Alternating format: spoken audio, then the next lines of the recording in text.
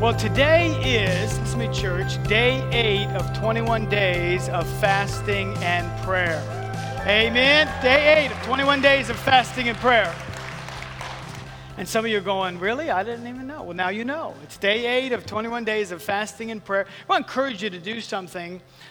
We do this every year. We've been doing this for about 12 years. Just taking the first part of January, we take 21 days, and we just dedicate it to the Lord. And we actually meet every night except Saturdays. So we're meeting now tonight at 7 o'clock. It's going to be Monday through Friday at 7 o'clock. On Sunday through Thursday, we end right at 8 o'clock. We're very diligent, and we respect your time, and you got to get home, and kids got to get to school, and you got to get to work. And so we end at 8 o'clock. Fridays, we go a little bit later, about 8:30.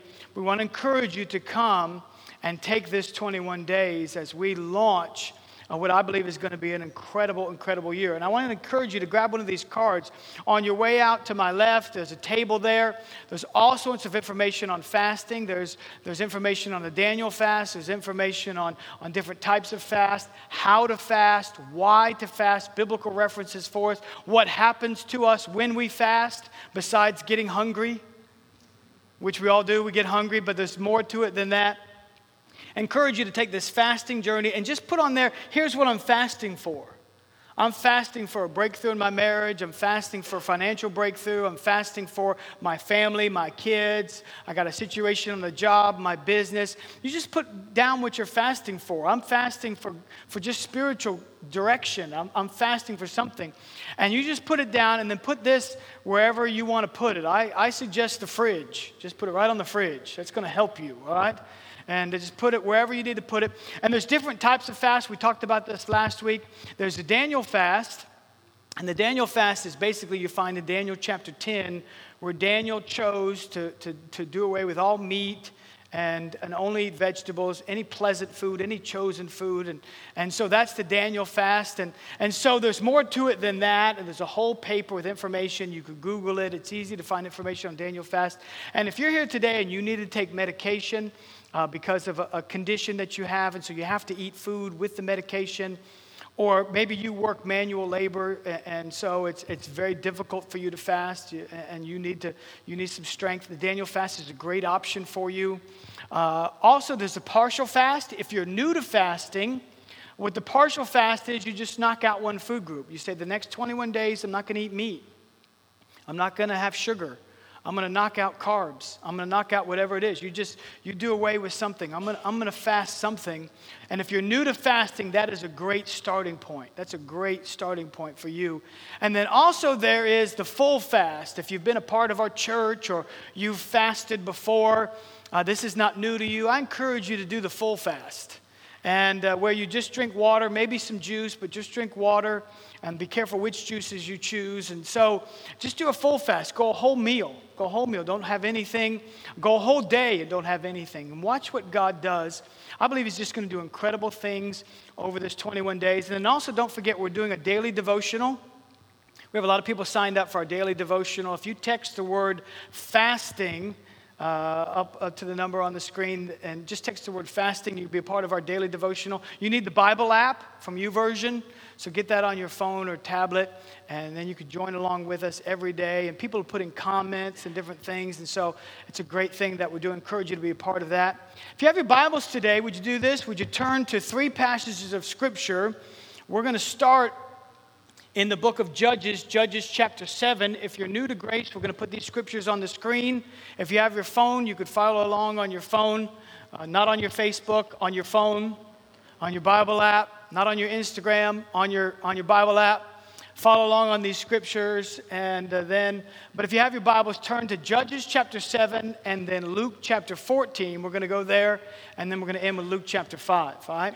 So Judges chapter 7, then Luke chapter 14, and then also Luke chapter 5. John the Baptist said something that I think is so incredible, and it applies to us as we're now 1 week into our prayer and fasting, our fasting and prayer. He said this in John chapter 3, verse 30. Speaking of Jesus, he said, He must increase and I must decrease. Whew, that's powerful. He must increase and I must decrease. John the Baptist he already had a following. He was baptizing people. People were coming to hear him speak. Watch this. And John the Baptist says that it is now time for Jesus to increase, and it is time for me to decrease. One translation says this: it is time for me to get off the stage. Woo, hallelujah.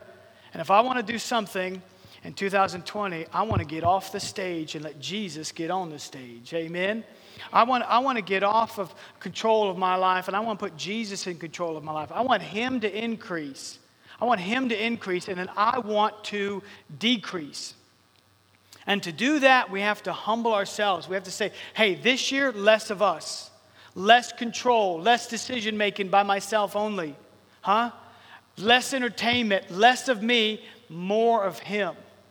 We read this scripture last week from James chapter 4, and it just simply says this: humble yourselves in the sight of the Lord, and he will lift you up. And I started to think about that, and I said, what does it look like for God to lift you up? What does it look like? What would it look like for you personally in your world? If Jesus went into your house and he said, hey, how can I lift you up? How can I promote you? How can I increase you? What would that look like for you? But if you humble yourselves, the Bible says, if you humble yourselves, he will exalt you and he will lift you up. Praise the Lord. That's what I want for this year. I hope you do the same. God brought me this year. I always try to focus on some passage of Scripture, and there's a couple of them that I want to focus on this 21 days. And one of them is in the book of Judges, in the story of Gideon. Let me just give you a little bit of a backstory. Gideon was about to face an army of the Midianites, and they were so vast, and they were so broad and so strong that Gideon tried to assemble an army of Israelites, and the best he could come up with was 22,000 people. 22,000 people. And the Bible would say later of the Midianites that they were spread out, and when Gideon saw the army, they were like sand in the sea. They were like sand on the ocean, a beach, I should say. They were like locusts, the Bible says. Right? In other words, they were vastly outnumbered. But God said to Gideon, watch this, in Judges chapter 7, in verse number 2, God says to Gideon, he says, and the Lord said to Gideon, the people who are with you are too many for me to give the Midianites into their hands. Watch this. Lest Israel claim glory for itself against me, saying, my own hand has saved me. God said to Gideon, you've got 22,000 people, and that's way too many. And they were incredibly outnumbered. See, here's the challenge, and this is what God's actually saying. God's saying that you could still win. You know, sometimes the underdog wins. Sometimes the team that's not supposed to win somehow comes up and just comes up with the game plan. They come up with the strength. Somehow the ball just bounces their way, and somehow they pull out a victory, right? Sometimes that happens. We say this, any given Sunday, it could happen, right? And so God says to Gideon, hey, listen, you got 22,000 people. That's too many. Because here's what it is. It's about you getting the glory versus me getting the glory. Now, 22,000 winning would still be almost miraculous, right? But listen, church, I don't want almost miraculous. Did you hear me? Yeah. I don't want this year to be almost miraculous. I don't want it to be almost like God showed up. Man, it was just almost like God showed up. You know what I'm saying? It was almost miraculous. I mean, I had to help God, but it was almost miraculous. I want this year to be totally miraculous. I don't want it to be almost anything. I want it to be all God and none of me. I want it to be God shows up. It's an absolute miracle. There's no way I could do it on my own. And God said to Gideon, you've got too many people. Too many people. Huh? You need to narrow it down, because you could say, and the Message paraphrase says it like this. You could say this, I did it all by myself. Whew. And I know many people that are living their life, making their decisions, financial decisions, job decisions, relationship decisions, and they're doing it all by themselves. All by themselves. And the challenge is, let me just tell you, church, can I just drop some wisdom to you? As smart as you are, you're not that smart. Right? As smart as you are, you're not that smart. As strong as you are, you're not that strong. As good a husband as you think you are, you're not. Come on now. Ladies, as good a wife and mother as you think you are, guess what? You're not. You're not. And chicken soup for the soul isn't going to help you. Do you understand? You need a little bit more than that. I know this. I've been married for 24 years. I got 3 kids. I'm not smart enough. No way.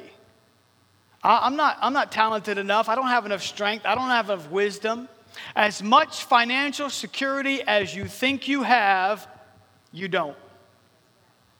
Come on now. As big a nest egg as you've collected, guess what? Nope. One storm could wipe the whole thing out. Did you hear me? One storm, one phone call, one tragedy, one accident could change it all. We have to get to a point where we are completely dependent upon God, where we say, God, we can't go on without you. Listen, I can't face this year without God. It cannot be almost anything. It has to be all God. Hallelujah. I need God to show up in my house. I need God to show up in my marriage. I need God to show up in my kids. I need God to show up in my finances, my health, my job, my business, everything that I do and say. I desperately need the Lord. I desperately need God. Amen.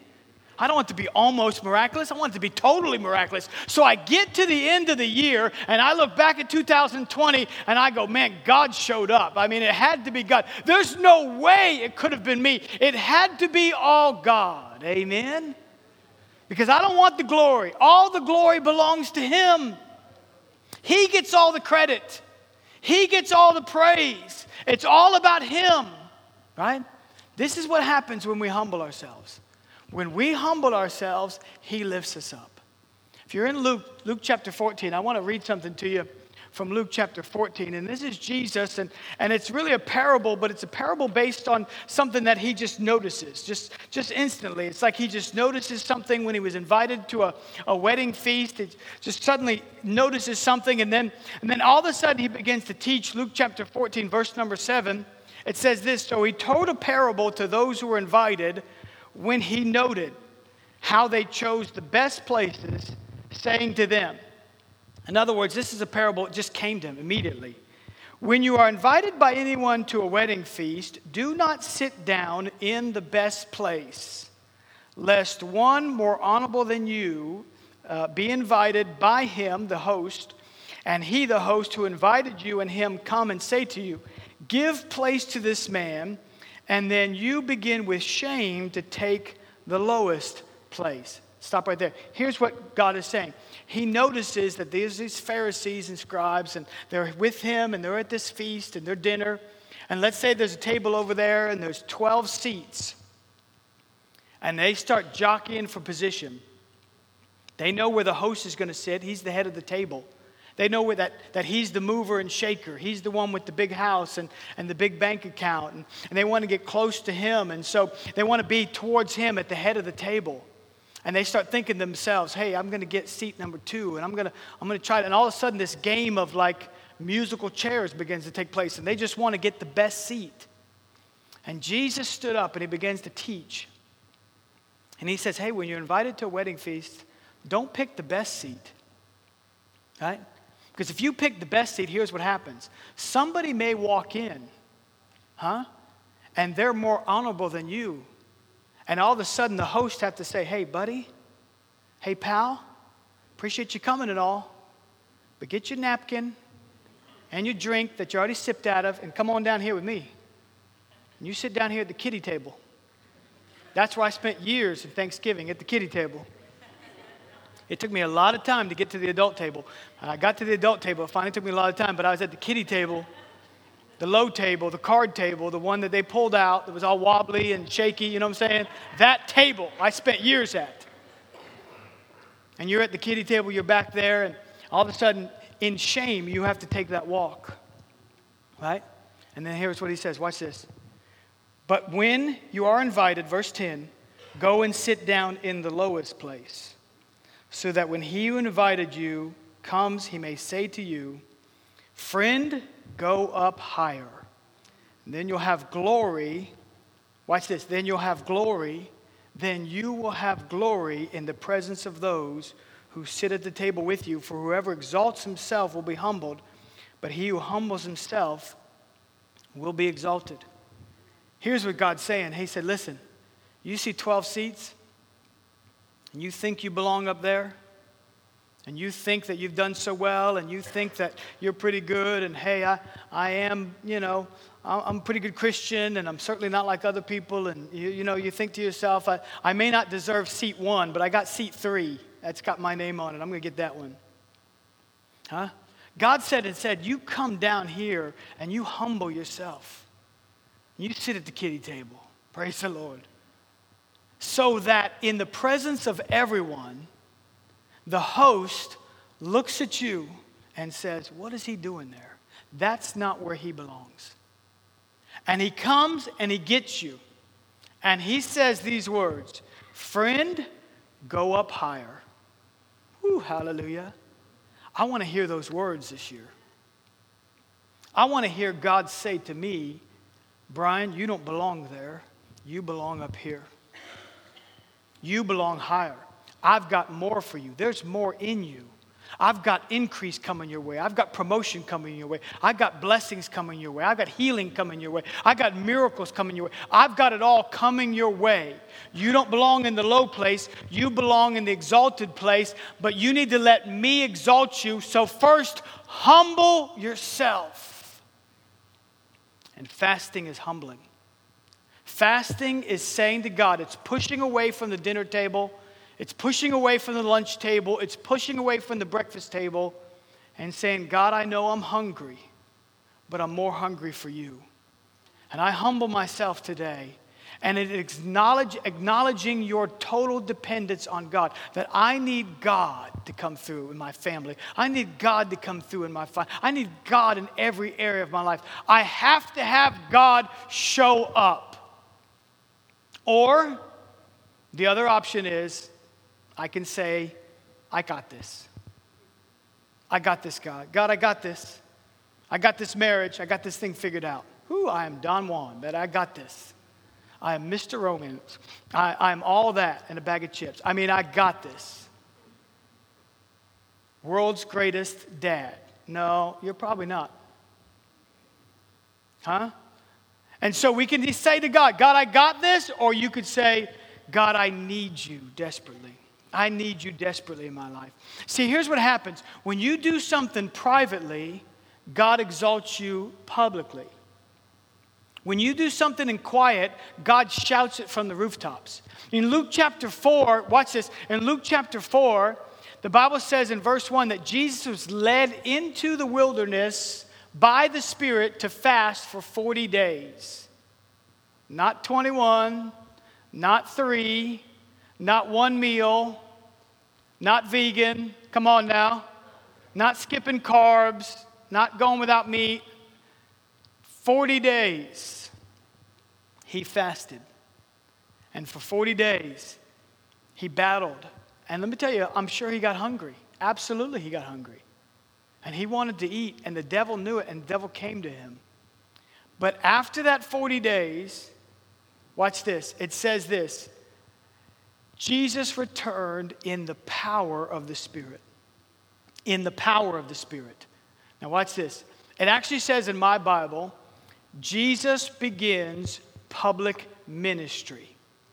Just in bold print. Jesus' public ministry. In other words, what we do in private, right? Because we said this, there's a physical act. Fasting is a physical act. It is denying yourself. It is saying, I want less of me. I'm going to push away from all that I want.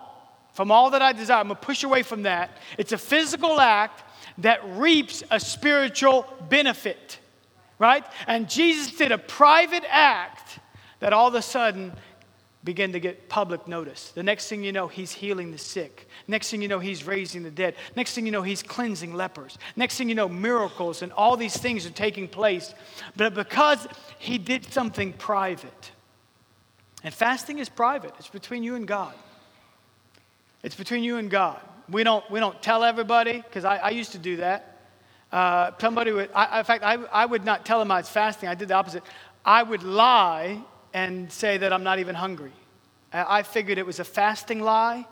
God forgives those. You know what I'm saying? He overlooks those, just doesn't even think about that. It's a fasting lie. Bless Brian anyway. No, I would just lie. They'd say, hey, you want to go get something to eat? I'd say, no, I'm not hungry.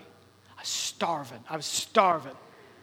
I'd eat dried macaroni. I was so hungry. They said, no, just no, you go. I'm okay. I'm just no, you know. So it's private. Don't lie. Don't do what I did, okay? Don't lie about it. But just, it's between you and God. But still, it's something God's called us to do. Jesus didn't do it in our place. He did it as an example for us. Because we can choose today to go in the power of your own might or to go in the power of the Spirit. Right?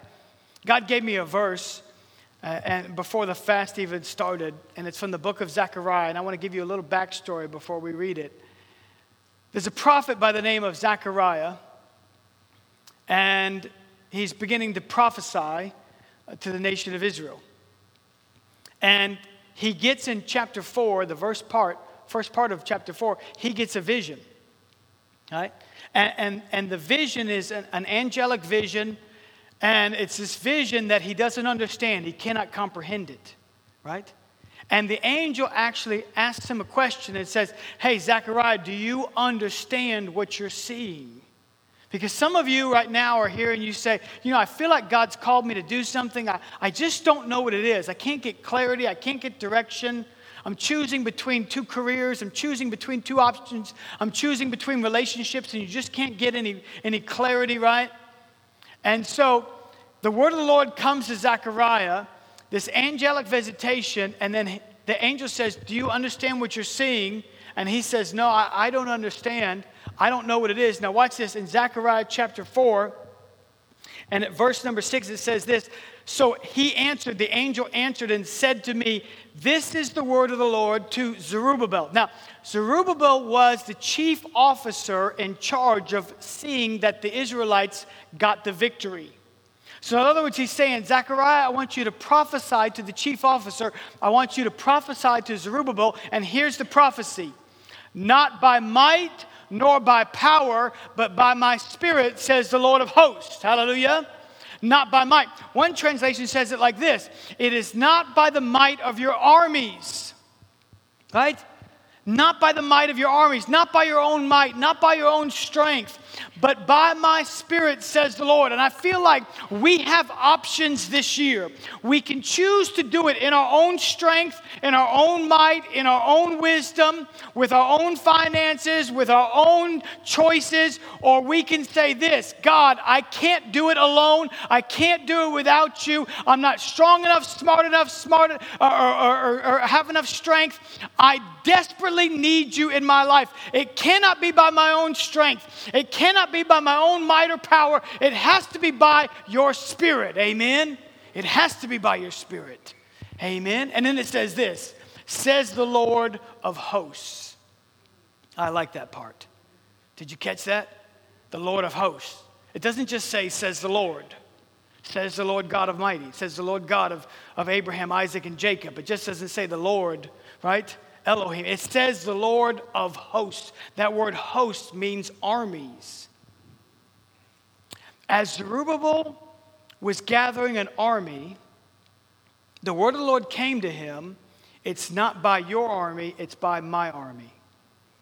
Hallelujah. It's not by your strength, it's by my strength. It's not by your soldiers, it's my soldiers. Hallelujah. It's not your finances, it's my finances. Woo, that excites me. It's not by your bank account, it's my bank account. Oh, I felt that one. It's not by your wisdom, your parenting skills, it's my parenting skills. Come on now. It's not with your husbandry and way to woo your wife, it's how I can do it through you. Amen? It's by God's might, not by ours. Praise the Lord. That has to be how this year looks. That has to be the choice that we make. We have to say less of us, more of Him. Amen? That has to be how it works. Now watch this, Luke chapter 5. Luke chapter 5. If you're in Luke, just turn over a few chapters to Luke chapter 5. And I want to show you that somebody came to Jesus with a complaint. Don't they always? They come with a complaint. They got this complaint. And they actually said to Jesus, this complaint. And they said, Jesus, watch this. Verse 33, Luke chapter 5. They said to him, why do the disciples of John fast often and make prayers, and likewise those of the Pharisees, but yours eat and drink? That's a great question. That's a great question. And he said to them, can you make the friends of the bridegroom fast while the bridegroom is with them? But the days will come when the bridegroom will be taken away from them. Then they will fast in those days. Watch this. Here's what Jesus is saying. They said, hey, how come your disciples aren't fasting? And Jesus answered, it's because I'm with them right now. I'm right next to them. They need direction, I give them direction. They need wisdom, I give them wisdom. They need power, I give them power. I give them everything that they need. I tell them where to go, what to do, when to do it. I mean, I'm the bridegroom. They're the friends of the bridegroom. And we're together right now. But the day's coming when I'm going. And when I go, watch this, they're going to need to fast to get back what they've lost when I go. Did you hear me? They're going to need to fast to get back. The days are coming when they will need to fast, when they will fast to get back what they've lost when I've gone. And we fast, here's what happens. When we fast, it's less of us, and all of a sudden the Holy Spirit begins to be what Jesus was to his disciples. He begins to give us direction. He begins to give us strength. He begins to give us wisdom. He begins to bless us. Everything that Jesus was to his disciples, when we fast, we allow the Holy Spirit to begin to do in our life. Amen. Would you do this today, church? Would you bow your heads and close your eyes?